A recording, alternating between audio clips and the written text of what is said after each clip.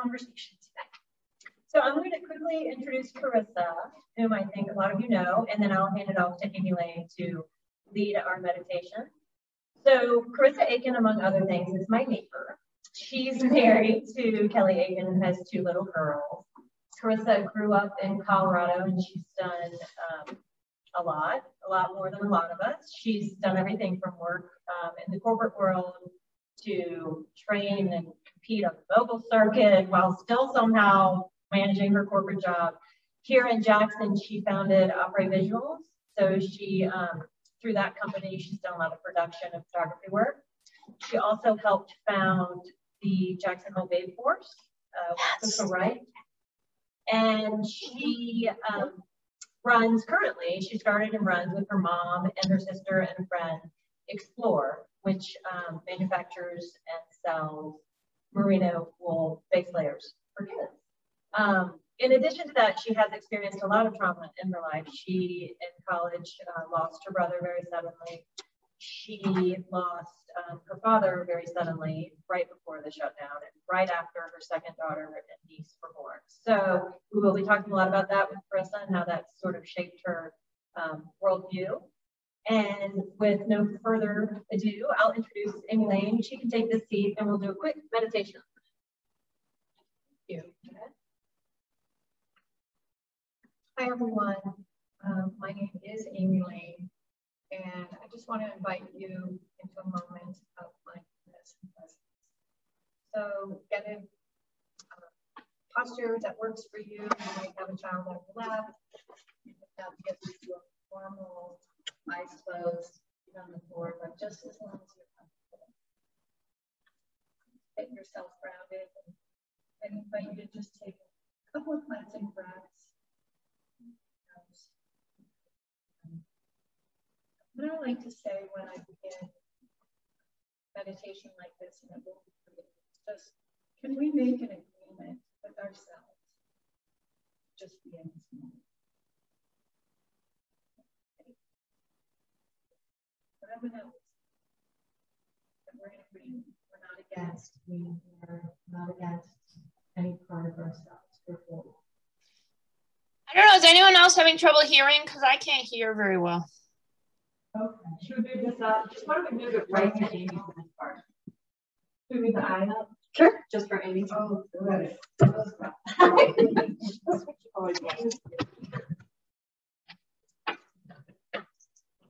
Is that better? Liza, can you hear me now? Is that better? Yeah, it's way better. Thank you. You're welcome. Okay. So COVID has brought each of us challenges and perhaps grief at losses, maybe even loss of what we thought life should look like. And so I just want to invite each one of us now to be with whatever's coming up, especially anything related to grief. And again, if something comes up that really triggers you, I invite you to reach out to me outside of this session. And if you want to talk about that, we can go into it further. So we know that whatever we resist tends to get stronger, persist. So I'd like to just ask you to open up to whatever you might be experiencing, and particularly around sorrow and grief.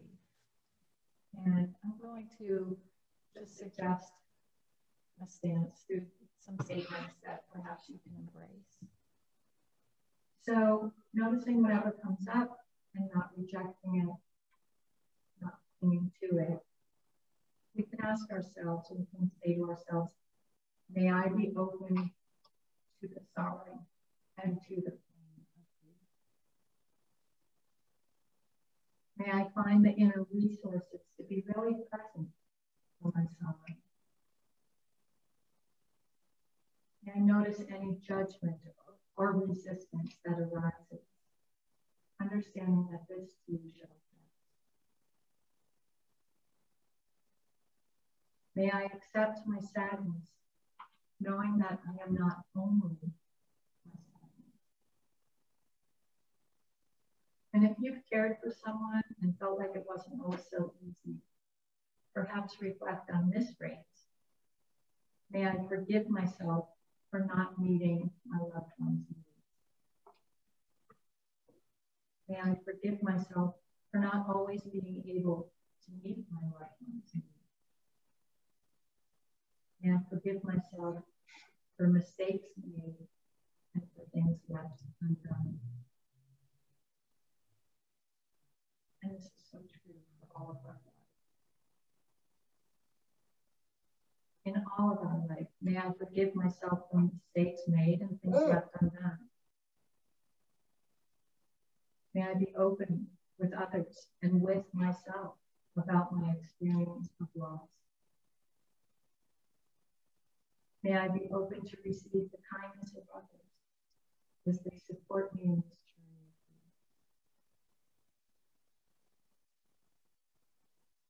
And as we complete this brief exploration of grief, may I and all beings learn from and transform sorrow. May I and all beings learn from and transform sorrow. And then noticing whatever's arising for you, whatever thoughts are present, not clinging to them, nor resisting. Whatever you're feeling in your heart, how the body feels as you consider the possibility that grief is a profoundly humanizing, transforming experience, and to bring greater depth into our lives by embracing them.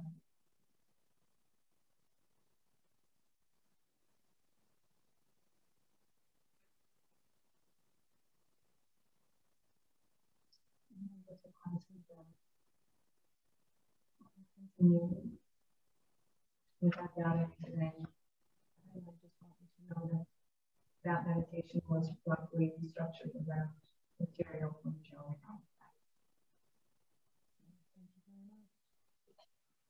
Thank you very much. And then we'll either just shoot it right to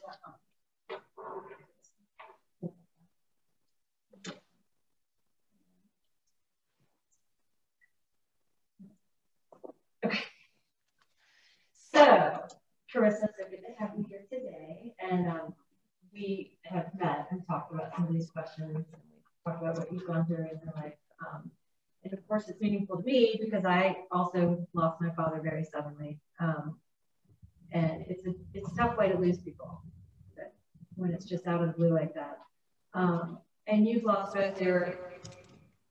both your father and your brother that way, but you said that it was your own near-death experience that really had almost more profound impact on you than either of those other two losses. And I was wondering if you could tell us about that.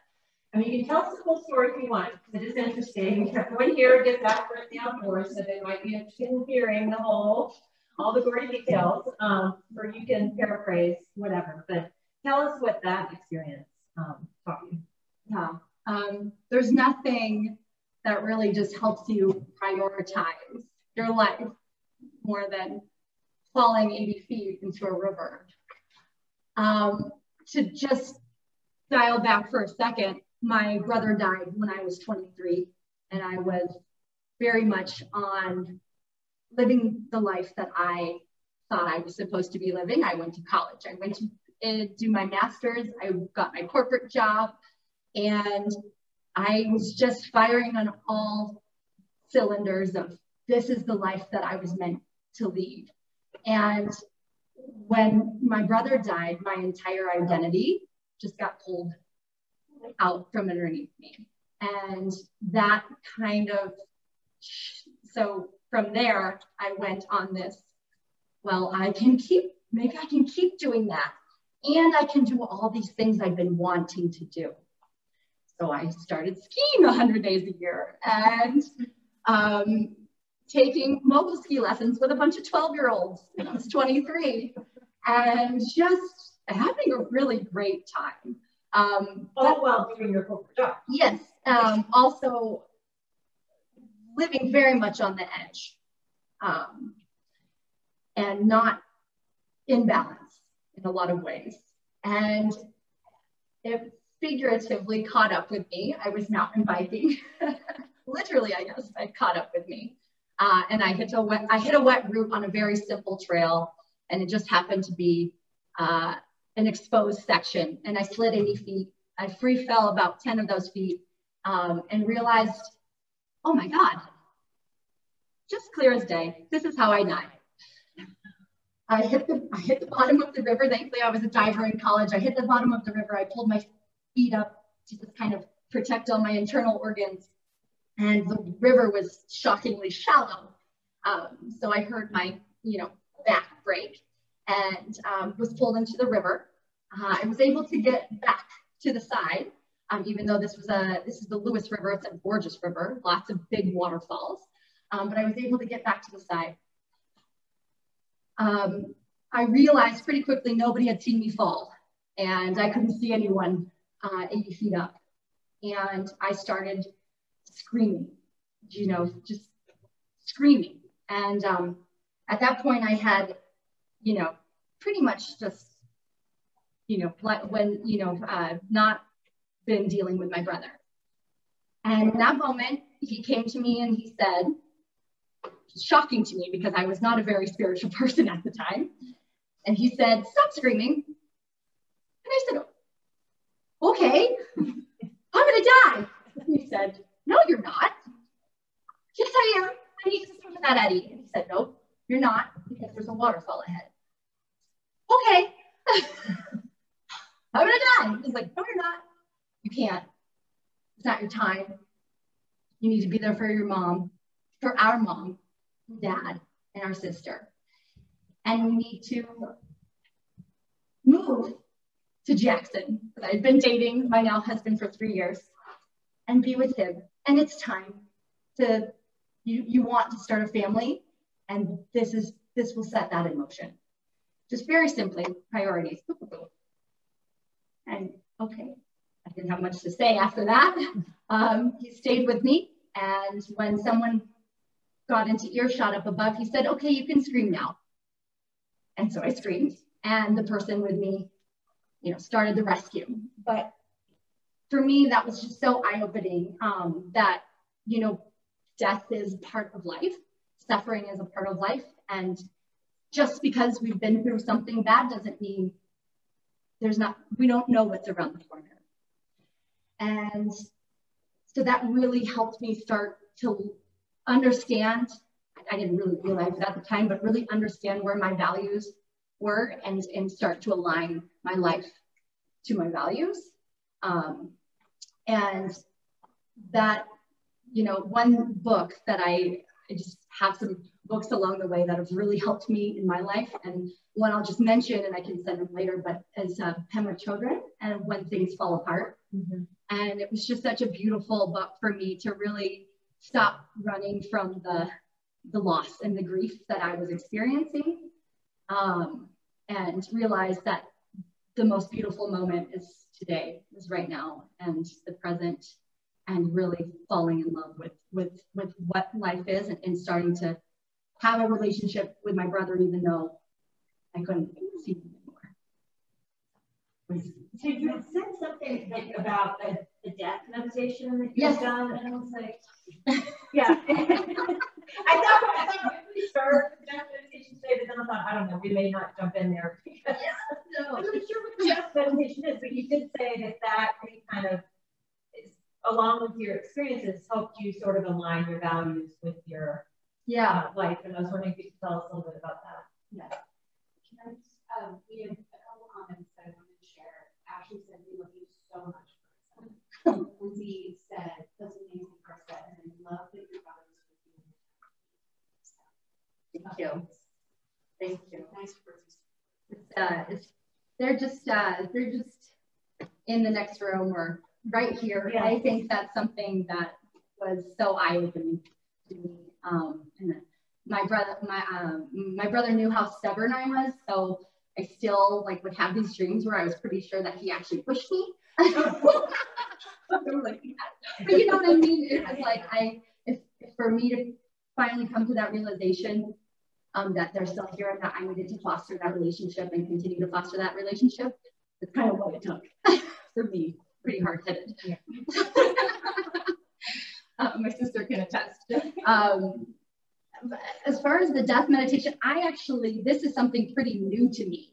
And throughout the grief that I've experienced, my brother, and then my dad right before the pandemic, and then the pandemic, I stumbled upon this Vox podcast called Future Perfect. And they have, one of them is about the benefits of contemplating death. So interesting. And what she, kind of takes you through is just being more aware that, and being okay with that death is a reality. It's not a problem that we're trying to solve. It's just part of the human existence, and that we are, we're here for only a certain amount of time. And I think for us, it's hard to understand time, and that it creates that scarcity of time in a way that makes it easier to say, I'm going to align my life to my values. And it doesn't matter where I am on life's journey. I can start to, I want to start today. And so just being, she takes you kind of through breathing and thinking about that being your last breath. And I just think that the way you go out into your day and the way you look at people and the way you interact with people, knowing that all of this is impermanent, is a really beautiful thing. It's just helped me deal with a lot of the loss, and also just where I don't feel like in our culture we can really talk comfortably always about death.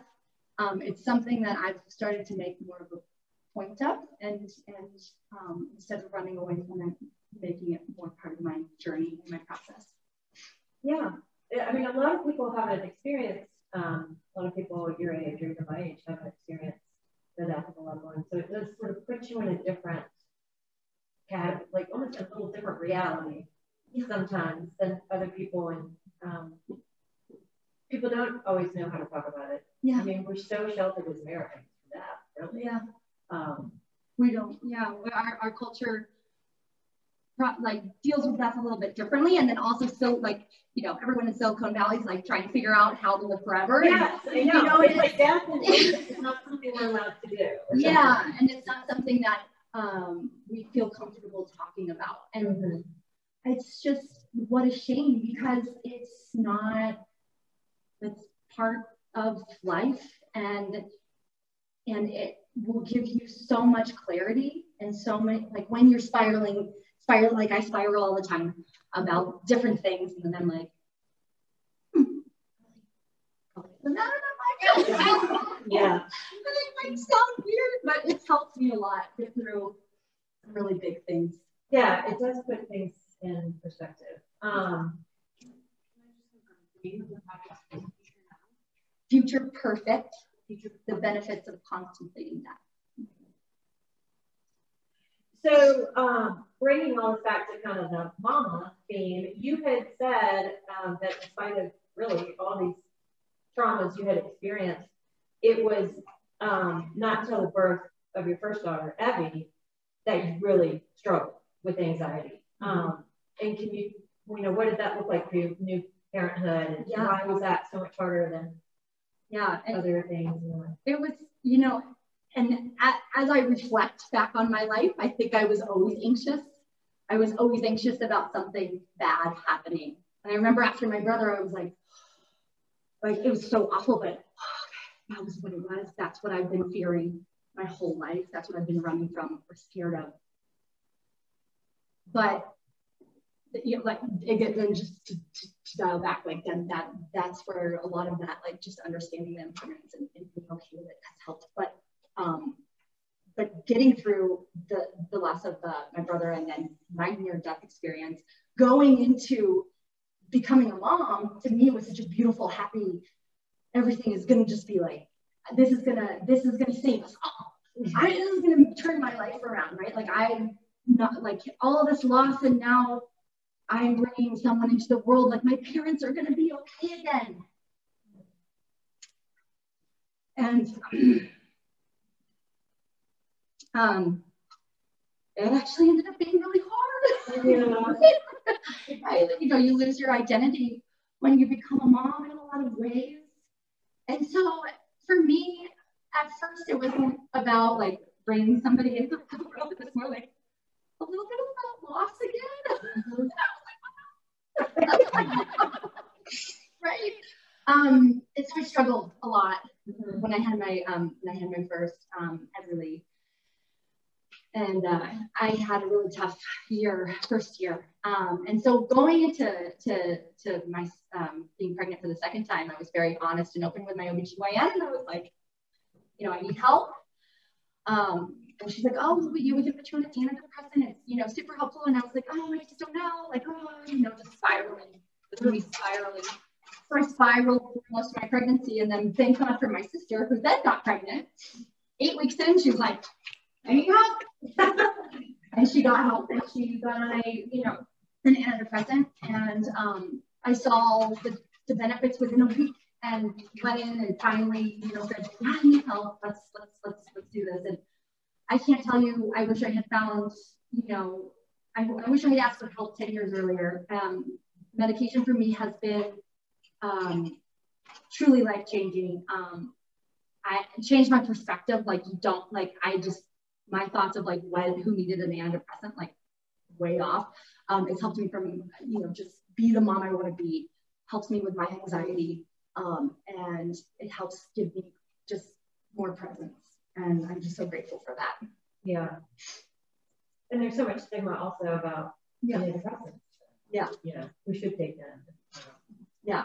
But the great thing is, like, 2021, like, mental health is super cool.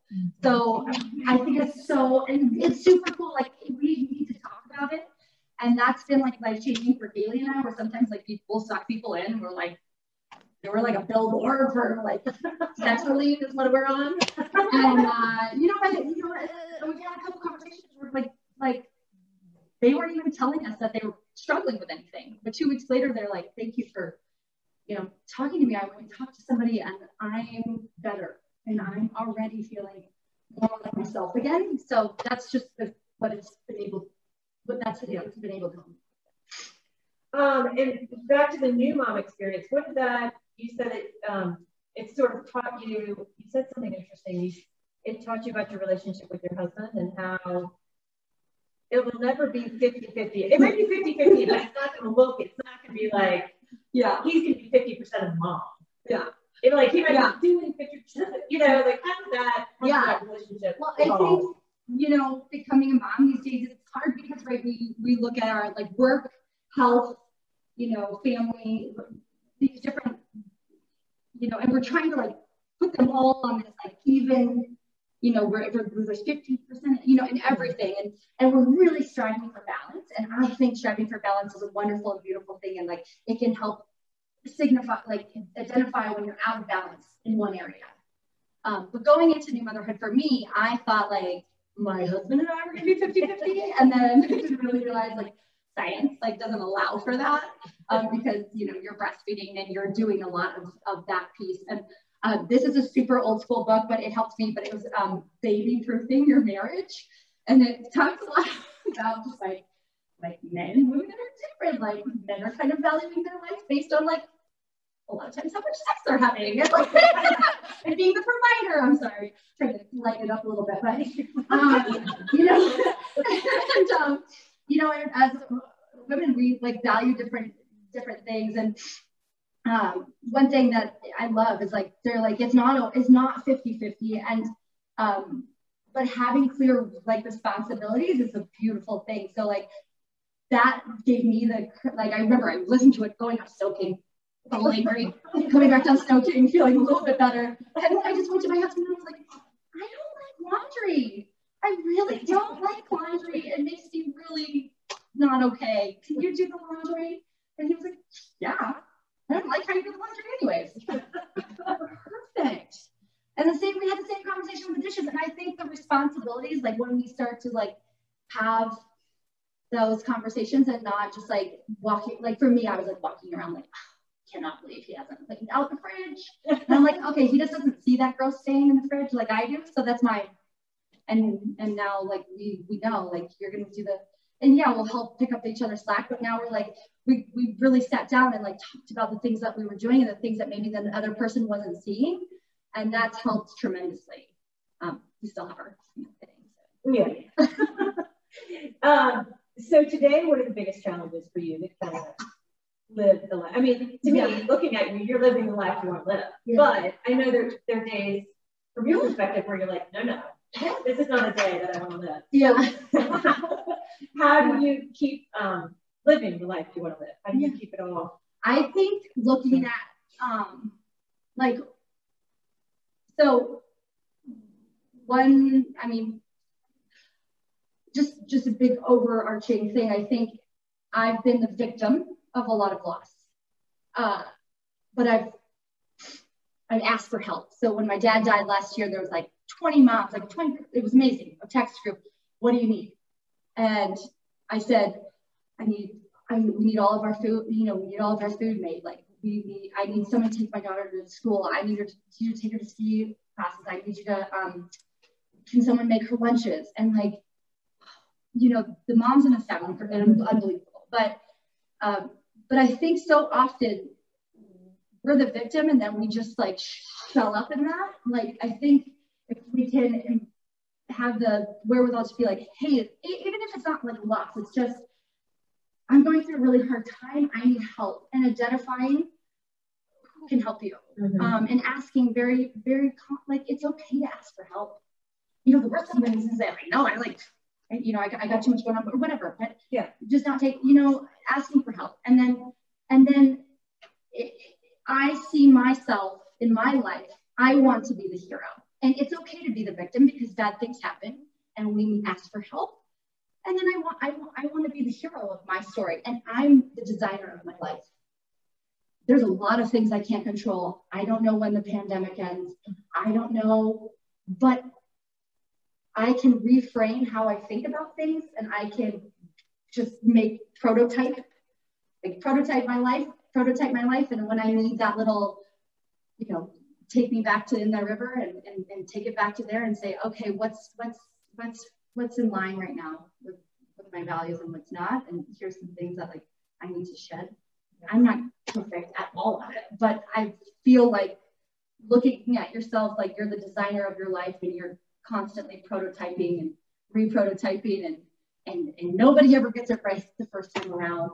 And failing fast. Like if something's not working, it's okay. I think we're so sometimes on these narratives of like I have to be this, I have to be this work, like I gotta work and I gotta be I've got to be hitting it on all cylinders and work and mom, but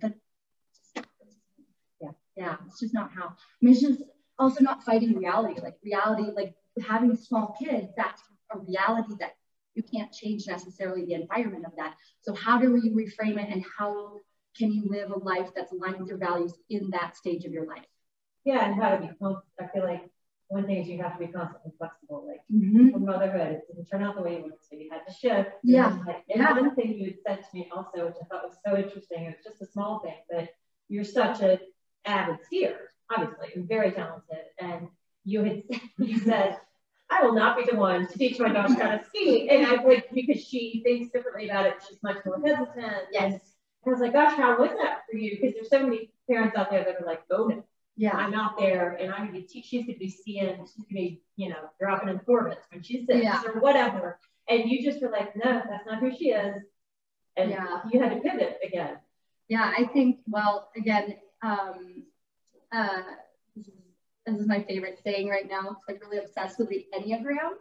But we've done one on the Enneagram. Oh, good. Yeah. Ignorance is bliss until it comes to self-awareness. Right. So I recommend everyone do the Enneagram test. A beautiful book is The Road Back to You, and it talks a lot about your different personality types and kind of what you struggle with when you're out of balance.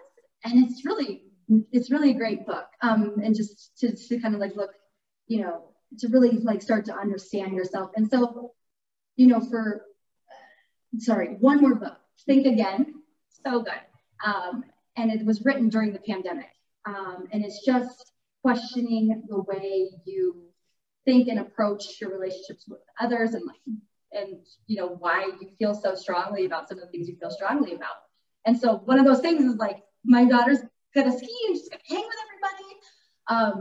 And for me, you know, the self-awareness piece plus like just like rethinking how, you know, like not preaching to her, oh, I know so much of skiing, let me tell you. I'm like coming at her as a preacher, like I'm trying to come at relationships and my daughter more as a scientist, like asking better questions, not always good at that. So like asking and understanding where she's coming from. And, you know, just to sum it up, she told me, you're not a ski instructor, you're a mom. And she's just done such a beautiful job of like teaching me how to be a mom. I think we feel like we need to know how, like we're mom, you know. And you know, you're my daughter, and you're gonna be a skier, and you know, she's teaching me that's she's gonna ski on her time. Yeah, in her way. She's gonna learn. Yeah. Okay. That's beautiful. So awesome. Well, I don't have all the questions because I don't know people on Zoom or people here. Rebecca, you've got a lot of people on Zoom. I don't know if we have questions for Carissa. Are you an Enneagram 2, 7? She's an 8. Wow. That should be she's talking. Well, you guys said 2. Right.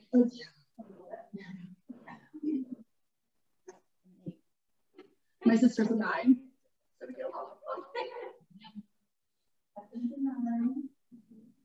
Yeah, do we have any questions? Any questions from the Zoom chatters? Yes, Lindsay. Hi. Sorry, I've had to be popping on and off of video because I'm watching this little rascal, but Carissa, I'd love to know if you could share like a little bit about your winter. And you were down in Mexico and had mentioned that was a really healing time for you with your dad. I just wondered if you could share more about that and kind of where you were before going into that trip and where you're at now. Yeah, this is a good lead in because I'm an 8. And so 8s don't do well when they can't control their environment. They like to control, I'm more of a controlling personality type. Still shocked. I did not know I was an 8. So, you know, I can't change that my, you know, that my dad died, and he died in Mexico for those of you who didn't know, in an accident. And I couldn't change what was happening in politics. Couldn't change what was happening with the pandemic. And I just needed a break. Needed to like change my environment for a minute. So I spent 6 months in Mexico through the pandemic. I wasn't here. And with just me and my daughters. I lost my husband too. My poor amazing husband, like he had to work and he came and visited us twice, but I just needed that time to be with my dad in Mexico and really just be right there where he died and face that head on, because I run and create chaos to not deal with the things that I am struggling with. And so it was really good for me to be there and just be with my girls. I've always, you know, had a job as well. And so just being there, just being taking care, just having that time just with my girls was really magical. Also just like learned that like I'm not actually that great of a full-time mom, and that's okay too. And that work, but I did start to see it as like, that is my work, and that is like, I was having a hard time of like, oh, I'm not making money right now, you know, but like the work that I was doing with my kids is like so important. So again, I just think it's like, you can't always control. I tried to control my environment, but I still couldn't take any of the, you know, pain away, but I could start to, like, it gave me a moment to kind of reframe and rethink where I'm at in my life. life, and that was really, really helpful.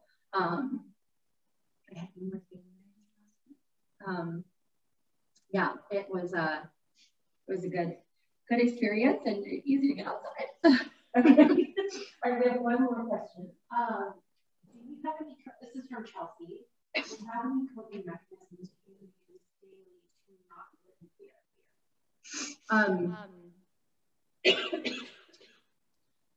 I think going back to the death meditation, because I'm like, I think that's like a root of a lot of our fears is, has been helpful for me, and just trying to start to have more of a relationship with, you know, that there's only, you know, not holding on so tightly to what I feel like I should be doing. Like letting go of the mom guilt has been a huge thing for me. And really focused on that. Medication has been, you know, has helped me, given me that space in my mind to reframe the way I look at the things that I get anxious about and spiral on. Yeah, I being outside in nature, and making sure I take at least one day a week for myself has been really helpful too. So I have a question for you, because, you know, as I said, I had lost my dad really suddenly, and I almost lost one of my brothers in a ski accident in high school or middle school. And so the older my kids get and the more active they get, I do catch myself, because you do feel like sometimes when the first bad thing has happened, like the ski accident, I thought, oh, we've had our family trauma. Yeah. And then the next trauma happens, you're like, wait. Yeah. And so then you're like, you're not immune from trauma just because you get through something. And so sometimes I do find myself getting really scared about the kids. Oh yeah. The worst. And I wonder how, do you feel yourself? Yes. A little now. Yes. No, but I mean, yeah, no, I think, again, I think that's like, it's like gravity, anxiety. I mean, yeah, it's part of life. It keeps us alive. It's part of our DNA. And I think being okay and just recognizing it for what it is. Okay, this is my, like, putting a name to it.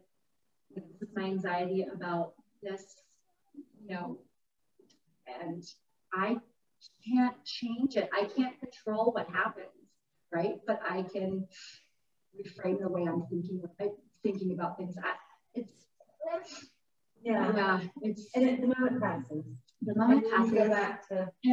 And I do think, you know, living your life aligned with your values, coming back to that, I think that helps you feel like, okay, well, if I'm super anxious about, you know, I don't know, my, whatever it is, you know, is there something that you can, you know, change in your life that might help?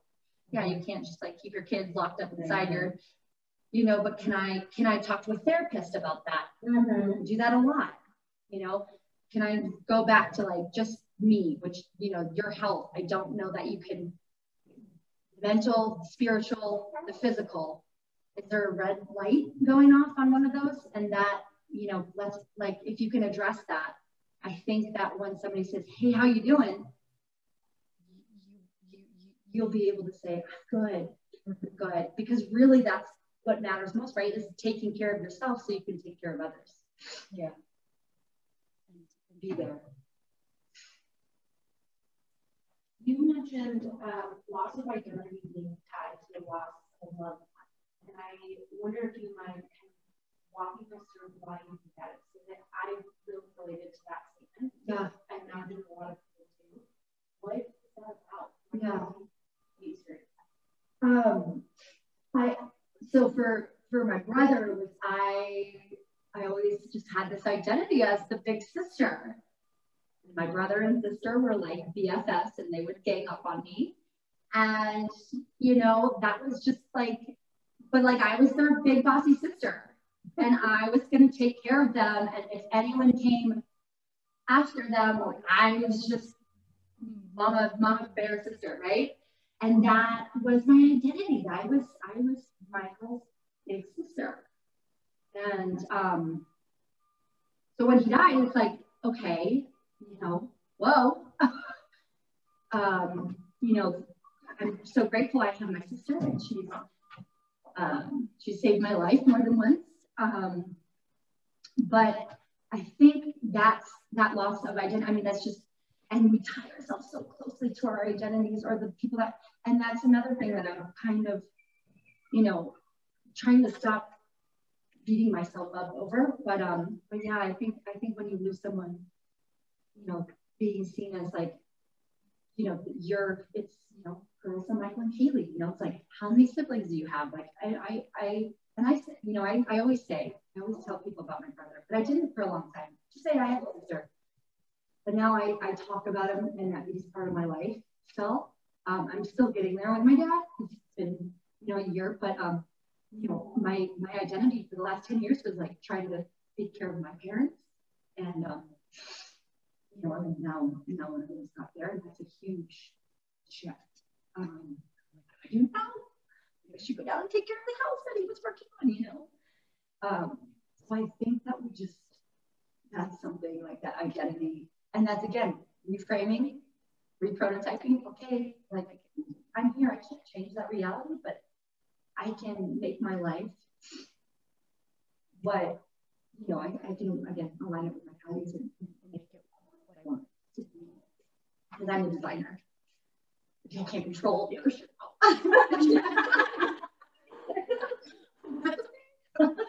Even if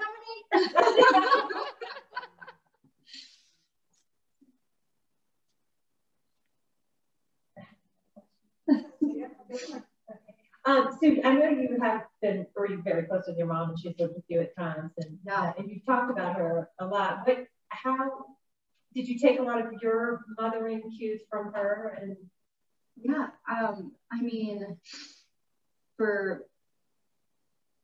I'm obviously a self-help book addict.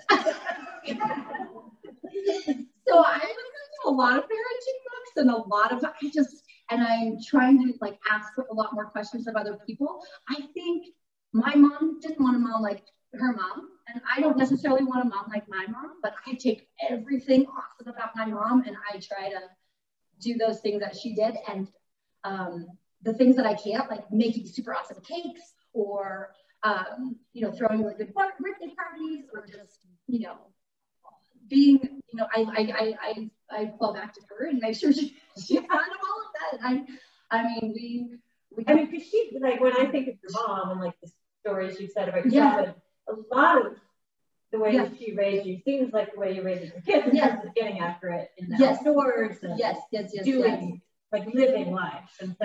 Absolutely. Yeah. No, she always, and that's kind of like was the whole basis of the company that we founded with her, is getting outside and being together as a family. And so now we run a business together. I mean, and she'll look at some of the things I'm doing from a mothering standpoint, and she'll be like, but she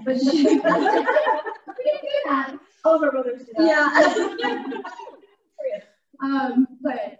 Yeah. I mean, my mom has just been my mom and my sister. It's so pretty cool. So tell us how you did found Explore. I've never actually heard that story. So my mom, well, this is I mean, we wanted to all do something together for a really long time, and we wanted to do something to honor my brother. So again, like bringing him back in part of our lives, like I think is just so important when you're going through grief, and but in living out things that they wanted to do and doing those things, going on the trips that they wanted to go on, starting the projects. My brother was very entrepreneurial. He always wanted to do something with the kids. The things, like there was multiple things that just led up. But my mom, like just flat out walked into the room and was like, if you guys want, she didn't want to be retired. If you guys want to do something with me, then you need to figure it out. We're like, okay. So we just like, but really that drove us to like really sit down and be like, what is this? What are we passionate about? Because we don't, like, I think so many of us at all ages of our life, like what are we passionate about? That's a hard question to ask a 17-year-old too. Like, what are you passionate about? Or a kid. We have to try as many different things. I think that's a big part of it. Is just trying different things, failing fast, and finding out what you're passionate about. When we started to go down the, you know, we want to get our kids outside. We can't change global warming completely, but what can we do? Like, what are some things that we can do? Okay, we can start to make a difference in the fashion industry. Okay, we can start to use more natural fibers. How can we build a business that's all about like creating little nature fanatics, like through like a industry that's like pretty hard on and awful on our environment. And, you know, like eventually out of this really deep rabbit hole that we went down, how came Explore, and then it went through multiple prototypes. And, you know, it's been just a really rewarding journey. Hi, how are you? I know it's creepy to have somebody behind you the whole time. I'm listening the whole time. Okay, so quick question, I hope it's not too personal, but if both your brother and your dad passed away sort of by accident, things that were not medical, were not, someone could argue that you can control that. You could be like, nope, I'm not going skiing anymore. Neither are any of you. Like, neither are you, Kelly. Like, we're all just staying home, doing the safest things, like living the safest life. And I'm sorry if that's not okay with all of you, but that's, you know, that's what's going to lead us on to like stay alive. So like, how can you, like, how do you reconcile that? Because I feel like. Well, and I think for me, like, I've just gotten very focused again on my values, and that doesn't align with my values, because I would die, or somebody would die if we were all in the house together, right? I would just be murdered. Then you die in prison. You know, and again, though, like, I would probably face this a lot more as my kids get older. Like, I already worry about them, but I'm sure this is something, you know, watching what my mom has gotten through, like, I can't imagine. I'm so compassionate, and just, it just doesn't, you know, it's just not something maybe we should go through, seeing them, you know, child die. But we're not, that's something, again, we're not in control of. Definitely. It's part of it. And I want. But typically death when you're old. Yeah. Like, I mean, it's, it's no. not the way it's supposed to work. Right? Yeah. Or you think at least that's the narrative we've been told. Exactly. And I think it's breaking free of that narrative. Like, you know, again, like this could be my last interaction with people. And I want to live a life where I'm connecting and giving back and living. Like, I don't want to hide from death because I can't control it. It's going to happen, and I'm not in control of when. I think I've learned that lesson as well. Like, to me, when people die, I've had friends die prematurely. My brother almost died in middle school. My dad died, and like, you don't know. Your time is your time. People will always say, "Oh, they died before their time." It's like, that was their time. Like, that, it's not. We're not. You can't control that. I mean, like, you want to stay home, but then you might get run over walking across the street and put the garbage out. You just don't know. Like, and last winter, so my daughter broke her femur skiing. But I remember thinking to myself, okay, I almost lost my brother in the sport. I've lost friends to the sport. My daughter just broke her femur, you know, at age 8. Why do I participate in the sport? But then it was like, because it's out and it's healthy and usually it's safe, and, you know, and it's, you don't, I don't know. Exactly. And I think when I would focus on how I feel most alive, for me, is I love to get in my flow state, and that's being in nature, climbing mountains, going out kiteboarding. I mean, we never thought, my dad died kiteboarding, and we never thought we would kiteboard again. You know, we're returned to Mexico. When I got down there, is that, oh, I'm not really going to the beach anyways. You know? And so sitting on the beach. So, yeah. So I skateboarded all winter long, and it was wonderful. And, you know, to get into that flow state, like finding that is, that's just living, you know? And I think it's so important. You don't know what you're going to be passionate about or how you get to your flow state until you just try. You try new things, and you try to, if you are anxious, ask for help, because, and if you try it first time with somebody that you're like, you want to learn this sport or you want to try this or that, and it doesn't work out, you just have the wrong helper or the wrong mentor, and just try to surround yourself. Life is not a piece of art. It is a journey. It is a team effort. You cannot do it by yourself. You can't do other. There's a lot of moms doing a lot of things, but it's so important to ask for help. Ask for help.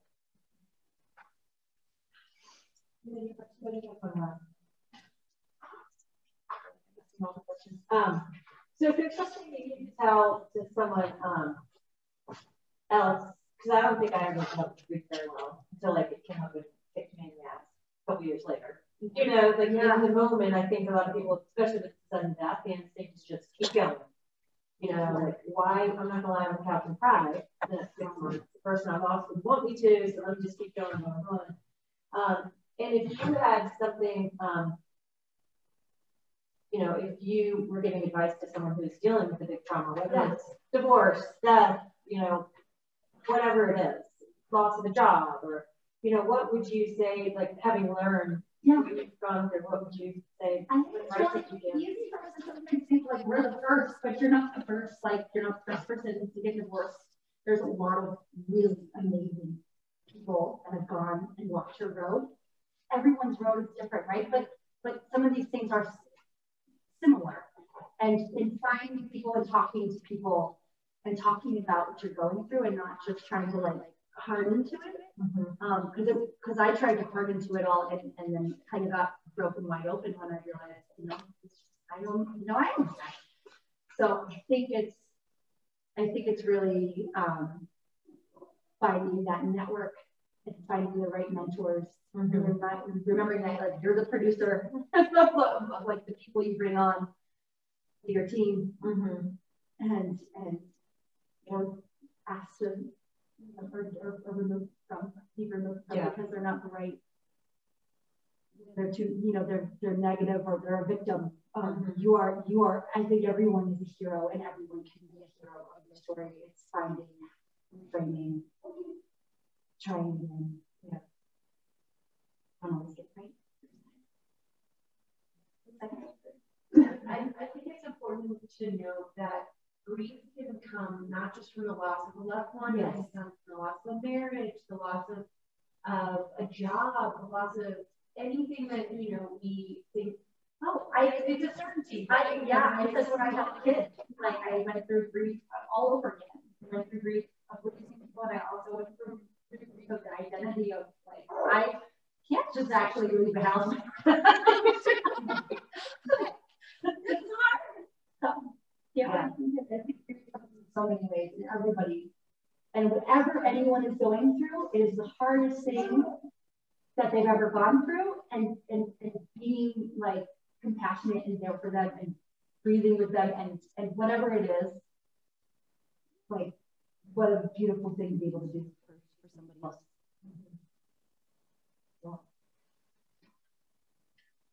Thank you so much. So also to have you here, we will probably send out a follow-up email. We might include some of your books, etc. I read my ears, by the way, also. Like I don't. Yeah, I read my ears. Yeah. And if anybody has any follow-up questions for us, feel free to email us, get in touch with us, and we look forward to seeing you all next month. Do you want to tell us about next month's topic? So next month's topic, Elizabeth Sheridas is going to come talk with us. She's talked with us before, but she is going to talk specifically about parenting and having little ones at home, or maybe having your first child during the pandemic. And you know, and she's She's what? Yes, she's a therapist. Sorry, I was just introducing her like everyone knows her. She's a therapist who specializes in postpartum depression and other mom type issues. So that should be a great one. And we will distribute the audio podcast and the video of this conversation through our e-newsletter, Mindful Musings. And so if there is someone who you think would benefit from this during this conversation, please feel free to share. Please sign up for our newsletter so you can stay up to date with our events. And if you have any ideas of conversations that you'd like to see happen in the future, we'd love to get that kind of feedback. So please be in touch with us. Thank you to everyone who joined on Zoom, everyone who came in person, and to Carissa. And be well. Bye, everybody.